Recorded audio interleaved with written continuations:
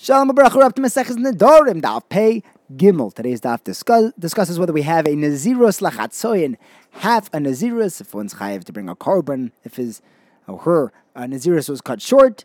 And then we have a new Mishnah discussing whether the husband is considered part of everybody regarding his wife's Nedarim.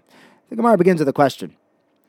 And we're beginning by challenging Rabbi Yochanan Shita, who said that if a wife makes a neder on 2 loaves of bread, one of them is inoi and one of them is not inoi for her, the husband is only allowed to be made for the part of the neder that affects the inoi.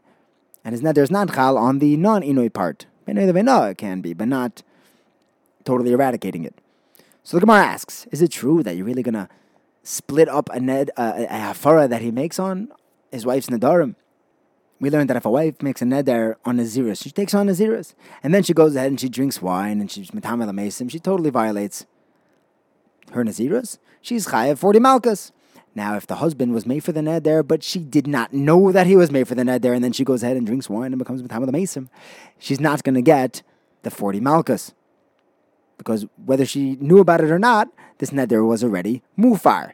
Now, here's the question. If you're going to say that the husband's hafara only works on the parts that cause her inoi, now wine, and maybe if she's not allowed to drink wine, that'll cause her tsar. But from the grape pits and seeds, the peels, that doesn't cause her inoi. That his hafara, the husband's hafara, should not have worked on, and she should get malchus for that part of her kabbalas nazirus. So Rabbi Yosef answers, no. Nazirus is different because there's no such thing as half a Nazirus. Abaye tells him, you trying to tell me that she's going to have to bring a korban on a chatzi Nazirus? She was a full Nazir until the husband was made for her.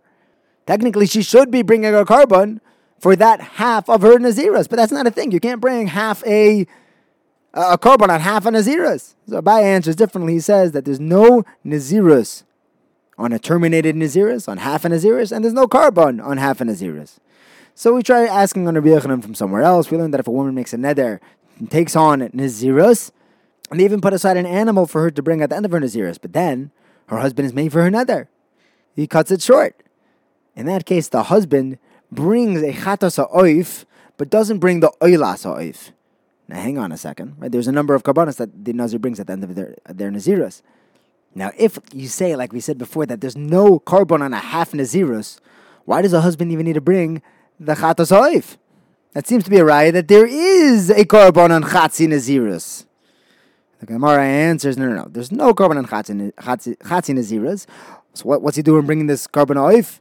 This chatos ha'oif is being brought not out to the Nazirus, it's because of a chatos on a suffix.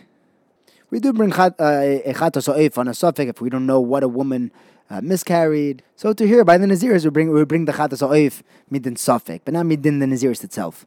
So we try attacking Rabbi Yochanan in a third way. We learned that a woman who takes on a Nazirus, and then she becomes tamei. And then after she becomes tamei, the husband is mefer her Nazirus.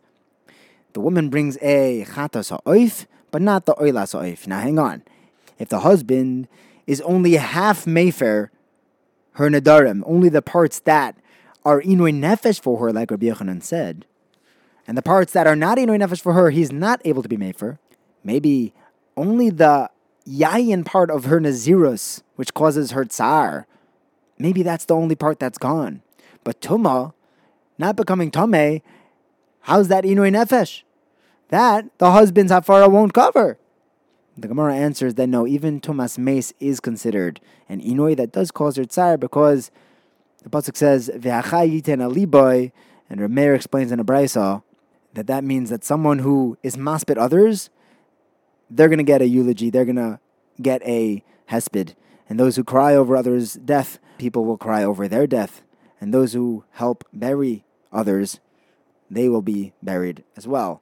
So by not being able to be metameh mesim, that is in fact causing the wife herself tsar and inoi, and the husband's hafara will cover that as well. So we leave off. Rabbi Yochanan stands strong.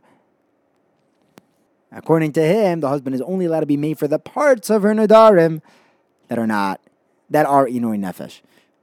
Now we have a new mission that says if someone makes a neder, the wife says that she doesn't want to get any hana from Brios, from anybody. The husband can't be made for that neder. Why? Because she can still get hana from Leket Shikha and Peah, which are hefker. They're ownerless. She's not getting hana from anybody. And therefore, the husband can't be made for a neder, which is not Inoy Nefesh. Beno Leveno, that part of it he can be made for.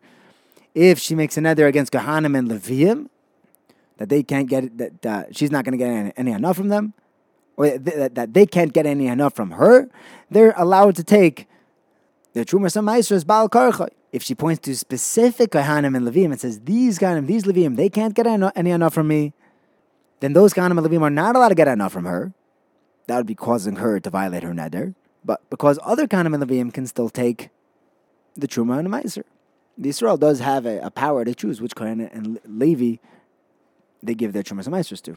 Now in the Gemara, it points out that we see from the Mishnah that since she's allowed to get hana from Leket Shikha and Peah, you see that in the Reisha when she says, I'm not getting any hana from anybody, the reason why he can't be made for her neder is because it's not considered Inoi. She can even get hana from him. It sounds like the husband is not included in everybody. Otherwise, it would be Inoi. The problem is that in the Seifa, it's mashma exactly the opposite. It goes on and says that she's allowed to get hana from Leket Shikha and Peah, but not from the Baal. You see that the husband is included in her neder on everybody. So what is it? The first line, which says that the husband can't be made for it, sounds like she is getting hana from him. And then when it says that she can go get from Leket Shikha and Peah, it sounds like she can't get hana from him. What is it? So we have three different answers. First, Ula tells us that no, the husband is not part of everybody. So why can't he be made for her neder on everybody? The Mishnah is saying a separate thing. That when she's able to get hana from Leket Shikha and Peah, the husband's not allowed to be made for it. Because it's not Inoi. She has access to food from Hefker. Rava learns differently. He says really the husband is part of everybody, part of Brios. And the Mishnah is saying a matam. Why is the husband not allowed to be made for her neder on everybody? Because she can go get from Leket Shikha and Peah. Rabbi Nachman learns it differently. He says that the husband is not part of everybody. And our Mishnah is saying in the Seifa that if they get divorced, and now she can't get hana from the husband, now she could go get hana from Leket Shikha and Peah. But while they're still married, she can get hana from him because he's not part of everybody. Thank you for learning with me. Have a wonderful day.